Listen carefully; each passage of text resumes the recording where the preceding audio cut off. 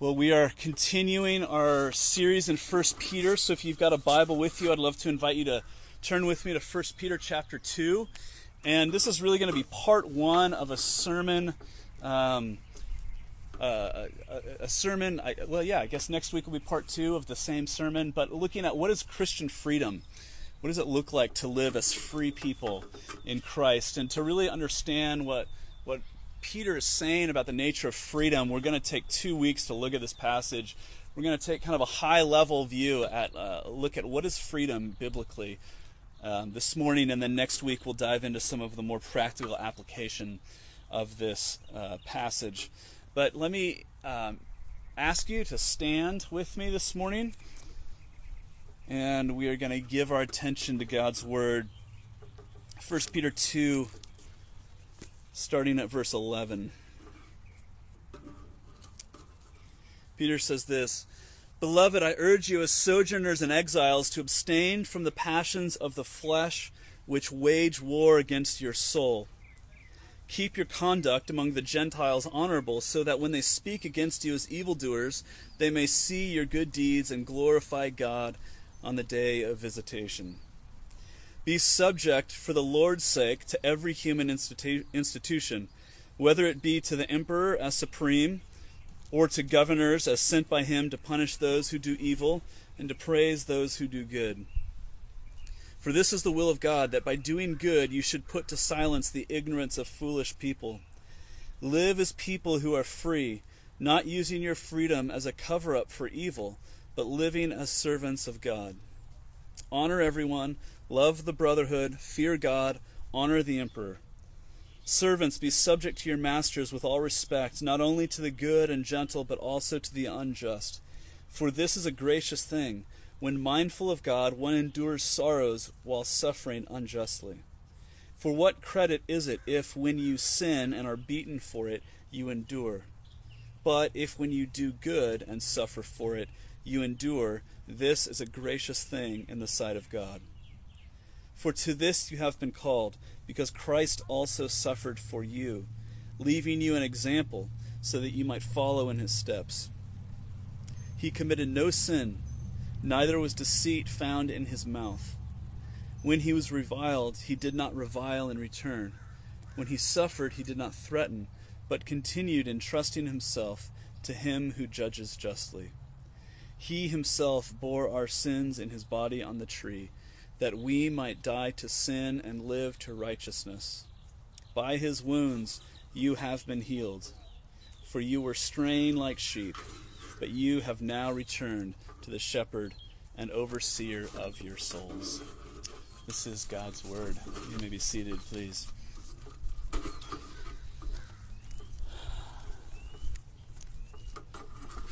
A couple of weeks ago, I heard an incredible story about a song that was the anthem, or maybe even the cause of freedom around the world. This song was recorded by a band called the Scorpions, a band that, if you recognize at all, is we would call it like an 80s hair band, like big, loud, kind of light metal, lots of hairspray. You might not be super familiar with the Scorpions. They're actually a German band, but they sang in English, but were massively popular in Eastern Europe, in Japan, in Brazil, in South America. The song, if you've recognized any of their songs, you would surely recognize the song "Rock You Like a Hurricane." Okay, that's who we're talking about when we're talking about the Scorpions. The Scorpions were this band in the 80s and 90s, and because they were from Germany, they had this opportunity in the late 80s. They were one of the first Western bands to play behind the Iron Curtain in the USSR. And in 1989, when the Soviet government saw rock and roll as threatening to communism, the Scorpions went with a couple other bands in the summer of 1989, and they played a tour where they played shows in Moscow and in St. Petersburg. And apparently being there in Moscow during this time, at the end of the Cold War, was a profoundly moving experience for them, because the story goes that after the concert, Klaus Meine, isn't that a great name? He's the lead singer of the Scorpions. Klaus Meine was so just moved by what he was experiencing, in this sense that something was fomenting. And in the USSR, he wrote this song called "The Wind of Change." And "The Wind of Change," you would probably recognize it if you heard it. I'm not going to sing it for you, but you can look it up later. The Wind of Change is this song that describes, it's kind of this power ballad, and it becomes this anthem of freedom and change, especially in Eastern Europe. It's kind of cheesy, but it describes this feeling that was palpable for many at the time, that freedom was kind of in the air and it was about to arrive. And so they write this song, and they record the song. It didn't actually get released until the spring of 1990, but just a few months after they played in Moscow in the summer of 1989, just a few months later, in November of 1989, the Berlin Wall comes down, and the Soviet Union is crumbling, and the Cold War came to an end. And this song, "The Wind of Change," if you were to go to much of Eastern Europe today and ask the average person under the age of about 50, have you ever heard of the Scorpions? They would say, oh yeah, I love their song, "The Wind of Change." It just became this anthem for freedom, especially across Eastern Europe. "The Wind of Change," you might not recognize that song, just by its title at least. But "The Wind of Change" was the 13th most popular single in the pre-digital era. So that means that it sold more copies worldwide than anything you've listened to in a decade. Just massively, massively popular, because it captured this feeling, this sense that freedom was in the air. It's a song about freedom. It's a song about this band who's experienced freedom, and because they've experienced freedom growing up in West Germany, they wanted to bring it to those who did not yet experience freedom for themselves. This morning, as we continue our study in 1 Peter, we are looking at this book, which is really this manual for how to live the Christian life in a hostile and chaotic world. And we come to this really important passage. Peter has been laying this foundation in the first chapter and a half of the book, where he has talked about our identity, who we are in Christ, that we are exiles. And then he's gone on to talk about the way that gospel identity, as like our gospel DNA, bears the gospel fruit of holiness. And then we saw last week that as we live lives of holiness as exiles in this world, we don't do this on our own, but we're called to live life together as the church. And now he begins to sort of turn to specifics and apply it and say, okay, now because those are true, your identity, your holiness, your togetherness, this is what the Christian life looks like. What does it look like to live the life of faith in a culture that is not friendly to our views or beliefs? What does it look like to live as a Christian in a world that has grown cynical? And so he says here in verse 16, live as people who are free. Embrace your freedom in Christ. And this is incredibly helpful and I think timely instruction for us in 2020 in the United States, because as you know, we are living through a time that is incredibly chaotic. We are living through a time that feels where our culture feels as divided as it ever has. I mean, think about some of the issues that are kind of cultural, political flashpoints in our world. And what I want you to think about or notice is that they all come back to the issue of freedom and personal autonomy. I mean, these are some of the things that become politicized and polarized in our culture. Wearing a mask in public for some is an issue of freedom and autonomy. Free speech. There is an enormous debate about free speech going on in our culture. And this gets at everything from cancel culture to, you may have seen a couple prominent writers of the New York Times, journalists at the New York Times resigned a couple weeks ago, and pointed pretty pretty sharp criticism at what is in many ways a liberal-leaning publication, saying that freedom of speech is no longer reality at the New York Times. There was I read an article this week by David Brooks, who in this article quoted a statistic. He said 62% of Americans say that they are afraid to share the things that they believe.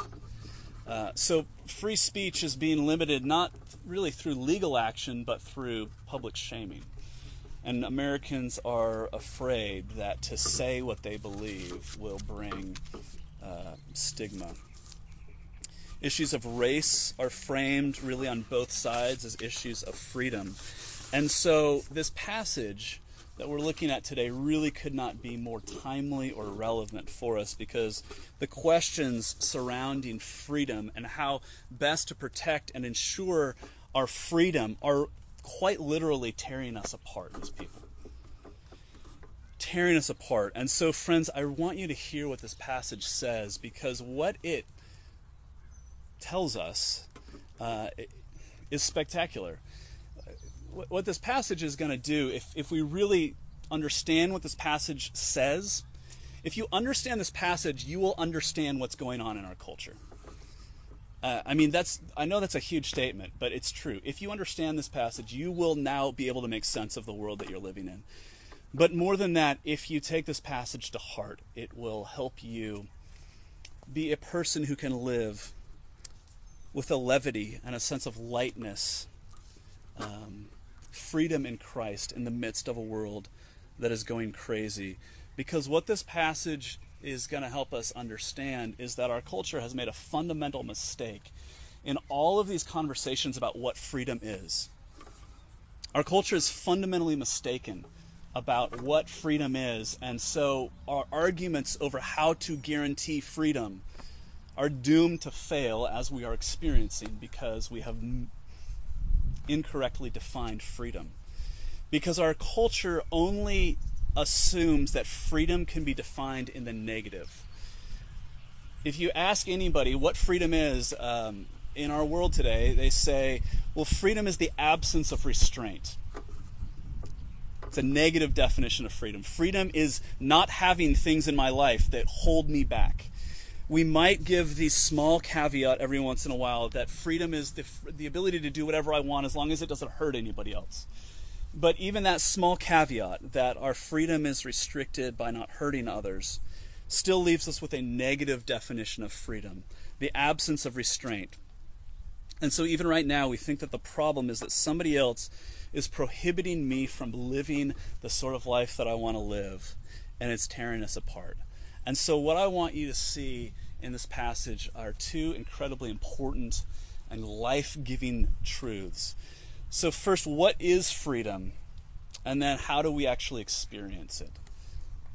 What freedom really is. If our culture defines freedom in the negative, what does the Bible actually tell us that freedom is? Well, listen to verse 16.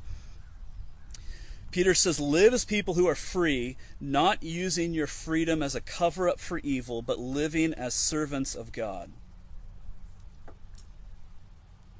Did you catch what he said there? There are two astounding things about the way that he defines freedom there. The first thing that's astounding is, as soon as Peter has told us to live free in Christ, he immediately assumes that freedom can be used as an excuse to hurt other people. That should tell us a lot about the way that we live. But the second thing he tells us is this: live as people who are free, and then at the end of the verse, live as servants of God. Live as people who are free, live as servants of God. Those are two parallel statements that mean the same thing, right? To live as a free person is to live as a servant of God. What in the world is he talking about? How can we be both free and a servant of God at the same time? That's the crux of the issue. Here's an astounding fact that I spent a lot of time actually researching this week. Every single time the New Testament encourages us to live as free in Christ, it immediately follows that freedom, that kind of exhortation to freedom up, by instructing us to live as the servant of God or as other people. Every single time. I mean, a couple of examples. Romans 6. But now that you have been set free from sin, you have become slaves of God. 1 Corinthians 7. Likewise, he who was free when called is a bondservant of Christ. 1 Corinthians 9. For though I am free from all, I have made myself a servant to all. Galatians 5:13. I think the classic statement on Christian freedom says, "For you were called to freedom. Only do not use your freedom as an opportunity for the flesh, but through love serve one another." Every single time the Bible talks about our freedom in Christ, it tells us that our freedom is expressed through service to God or service to other human beings. And that makes no sense if our culture's definition of freedom is true, that freedom is the absence of restraint. So what in the world is the Bible talking about? Listen, this is what we have to understand. In the Bible, freedom is never connected to license, but it is always connected to virtue. Freedom is never about doing whatever you want. It's about leveraging what you have for the sake of others. In the Bible, freedom does not mean escape from service. It means a change of master. Okay? Freedom does not mean escaping from service. It means changing who your master is, because the Bible assumes that every single one of us has to live for something. And as soon as you decide what it is you're going to live for, that person or that thing becomes your de facto master. So the person who's driven to achieve financial freedom becomes a slave to their job. Or the person who is driven to achieve the freedom of love is a slave to their partner's whims. Even the person who says something like, "I am not going to let anybody else tie me down. I'm an independent person. I'm a free person. I go where I want to go. I live wherever I want to live. I'm with whoever I want to be with. As soon as things get serious, I move on." Even this person is a slave who is laboring under restrictions. You say, how could that be? Well, if you're this sort of person, you're restricting yourself from relationships. You're restricting yourself from commitment. You're just restricting yourself from being tied down. See, no matter what you say is the ultimate thing in your life, that thing becomes your de facto master. Everyone has to live for something. And whatever you choose to live for brings inherent restrictions with it. I mean, think about the reality that when you fall in love, on the one hand, you feel completely free. Your love for your beloved is empowering and life-giving. And yet it also requires commitment. It requires placing restrictions. To love this person means to not love several billion other people. Everybody has to live for something, and whatever you live for or whoever you live for brings restrictions with it. And so freedom in the truest sense is not getting rid of restrictions, it's rather choosing the restrictions that bring life. If you go to the doctor, and the doctor looks at you and does tests and checks your heart rate and all this kind of stuff, and the doctor says, if you continue living this way, things are not going to go well for you, so you need to get on this diet. You might respond and say, that's a really restrictive way to live. And the doctor would say, it's less restrictive than death. You can choose to look at a diet as something that's going to kill you, or you can look at it as the restrictions that bring life. And so freedom in the biblical sense is serving the one as ultimate who is able to give you life. The Bible assumes that you're going to serve someone, and the only way to truly be free is to serve the one true God, to give yourself to the only master who can give you real life. This is woven throughout this whole letter, where Peter shows us what freedom is like. He says that, in verse 11, he says that when we serve the living and true God, we are set free from our passions. It's an interesting idea, isn't it? We think that our passions are the thing. This is what I'm really passionate about. This is what I want to do. What the Bible says is there are these epi desires. Desire is good, but an epi-desire, a controlling desire, an over-desire, what's translated the word passion here, it's like an addiction, something that we have so given ourselves to that it becomes controlling in our lives. Peter says when we follow Christ above all, that we have the power to abstain from the passions of the flesh, which he says wage war against your soul. In verses 18 through 25, he says that we are set free from sin and death and evil. He says that we are set free from the tyranny of self-absorption, being consumed with ourselves. Later in chapter 5, he says that we are set free from captivity to our negative emotions, that they don't have to control us. In 1 Peter 5, he says, "Humble yourselves, therefore, under the mighty hand of God, so that at the proper time he may exalt you. Cast all your anxieties on him, because he cares for you." Not like suck it up, get it together, stop worrying because God, whatever. No, God cares for you. He says God loves you. He is watching over you. You have someone to serve, and Jesus invites you into a life of freedom, serving the only master who can truly bring you life. He cares for you. He takes your burdens upon himself. He gives you his life in exchange for your death. And that gives you freedom. It allows you to breathe light and easy. So let me ask you, are you experiencing that sort of levity in this moment that we're living through? Would you say that there is a lightness about the way that you're living your life, as if I was remembering yesterday something a friend of mine said on Facebook a couple of years ago. She said, "My favorite memory from childhood is not paying bills." You know, the idea that, like, as a kid, my kids live with such levity because they have no idea the number of things that they don't have to worry about. Are you living with the kind of lightness of a person who knows that you have a father who's got everything under control? I'm guessing, like me, you would answer no to that question. So the second thing that I want you to see in this passage is how to really experience Christian freedom. The reality, I think, is that none of us is actually experiencing the freedom that God is promising here. So if we're sitting here saying, I believe the Bible is true in theory, so I guess these words are true, but I'm not experiencing this sort of freedom in my actual life, what do we do?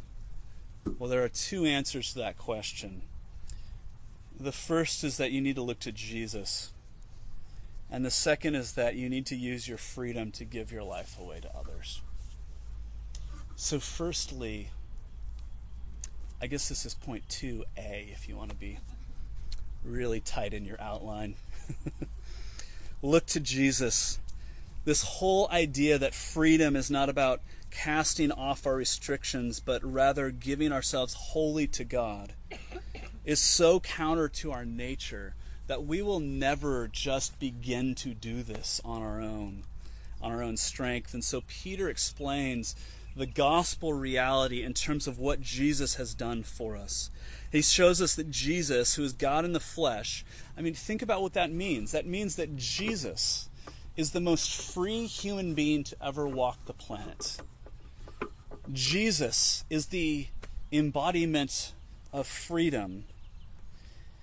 But he doesn't use his freedom for self-indulgence. Rather, he gives away his freedom and submits himself to the will of God the Father, and he ultimately submits to an unjust death. Listen to what Peter says in verses 22 and 23. It says, Jesus, he committed no sin, neither was deceit found in his mouth. When he was reviled, he did not revile in return. When he suffered, he did not threaten, but continued entrusting himself to him who judges justly. That's what freedom looks like. Jesus entrusting himself to God the Father. So that even when he is unjustly punished, Jesus says, My Father's got this under control. Even Jesus made himself a servant of God, and because he entrusted himself to God, even as he suffered the greatest injustice known to humanity, he didn't resist the shackles of death, but willingly embraced them. But he did that, Peter says, both as an example, but he also did it in your place. Look at the rest of that passage, 24 and 25. He himself bore our sins in his body on the tree, that we might die to sin and live to righteousness. By his wounds you have been healed. For you were straying like sheep, but now have returned to the shepherd and overseer of your souls. On the cross, Jesus takes your place. He takes your sin. He takes your death. He gives you life in exchange. The one who is truly free becomes a slave in order to set you free from slavery to sin and death. And when that reality grabs hold of your life and you believe it, not just as an abstract truth, but as it actually warms your heart, and you embrace the true freedom that comes from knowing that God is the one who defends you, then you will truly be free. Experience true freedom by looking to Jesus. But the second thing, point 2b, I guess, is that we experience true freedom by giving our lives away. There is this deep irony that we don't experience freedom when we hoard it for ourselves. Or when, like Peter warns against, when we use freedom as an excuse for evil or for self-indulgence. I mean, you can't really miss this reality in this whole passage. Peter's talking about our freedom, but did you notice he's especially talking about our freedom in the way that we interact with the government? He's referencing the emperor, the governor. And in order to really think about what he's talking about, you have to understand, who are these emperors and governors that he's talking about? These are not democratically elected people. The emperor at the time was either Claudius or Nero. If Nero was the emperor at the time Peter's writing here, he hadn't fully come up with the idea of using Christians as candlesticks yet, but he wasn't far from it. These were not people with whom we differ on political philosophy. These were dictators and tyrants.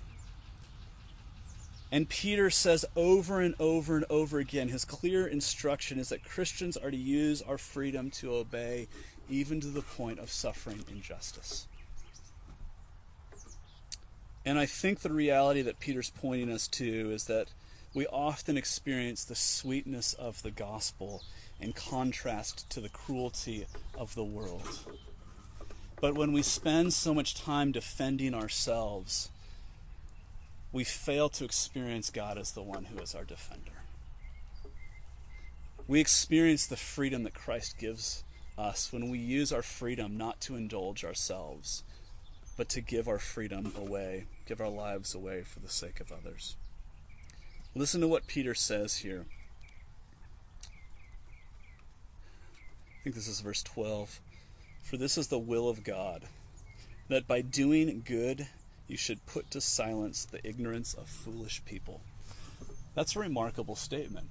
I mean, have you ever asked the question, I wonder what God's will is for me?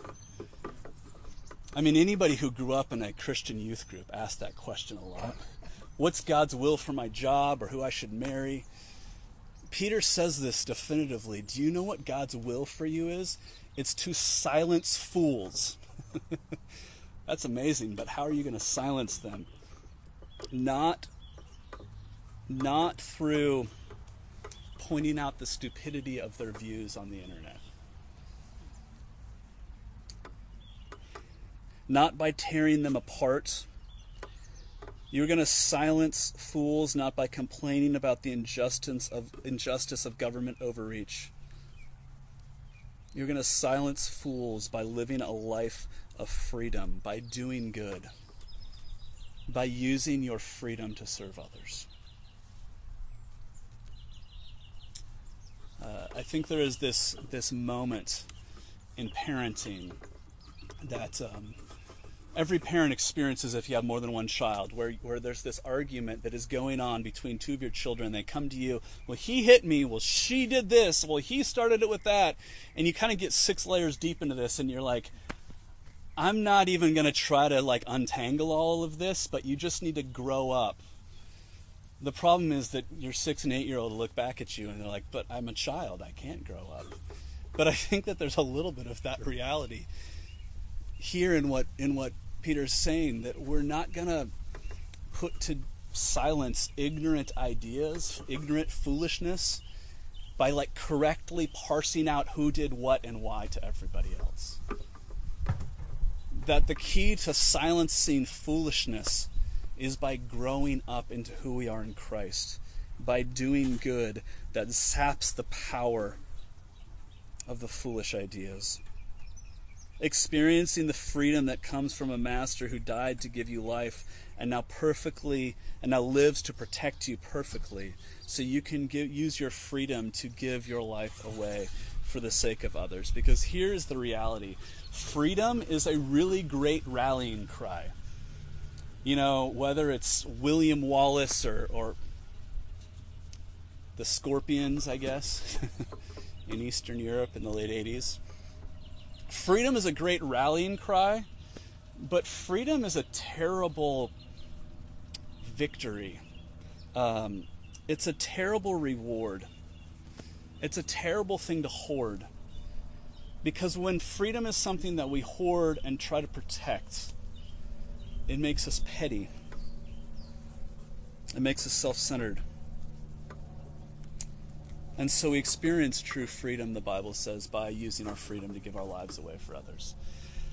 Okay, I started this sermon talking about the Scorpions and this song, The Wind of Change, and how this song became this anthem of freedom, especially in Europe.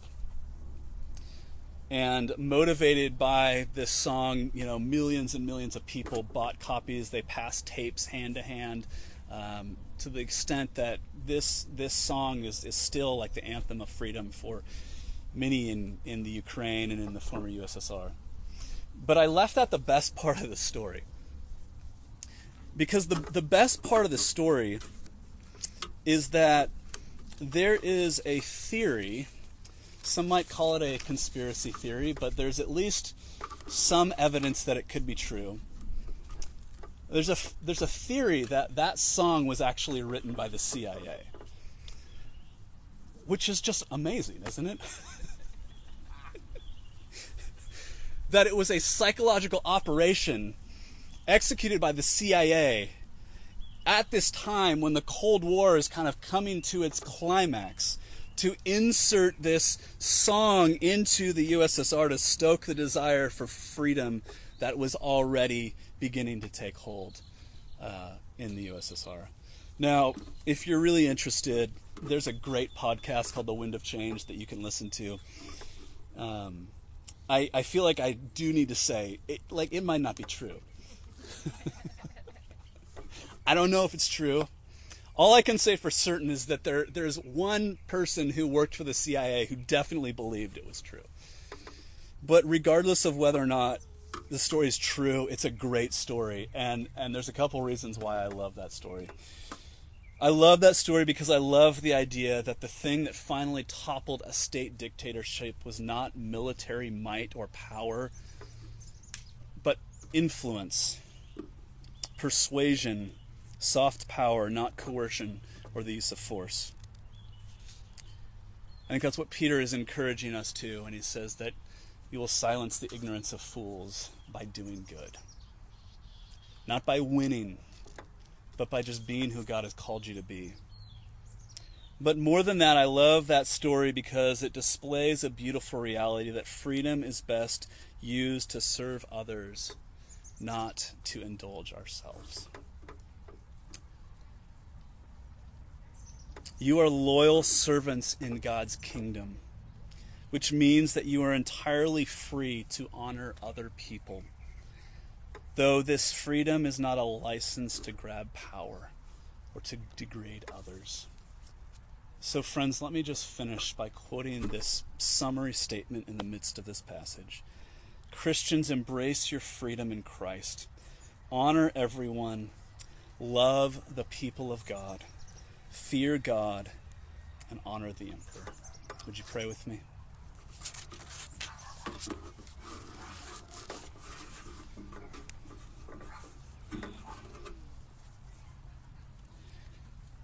Oh, Jesus, we thank you that, as you so often do, you turn our expectations upside down. We come to this topic of Christian freedom, and it turns out what you're inviting us into is something so countercultural that it's hard for us to get our minds around it. Jesus, you tell us that your yoke is easy and your burden is light,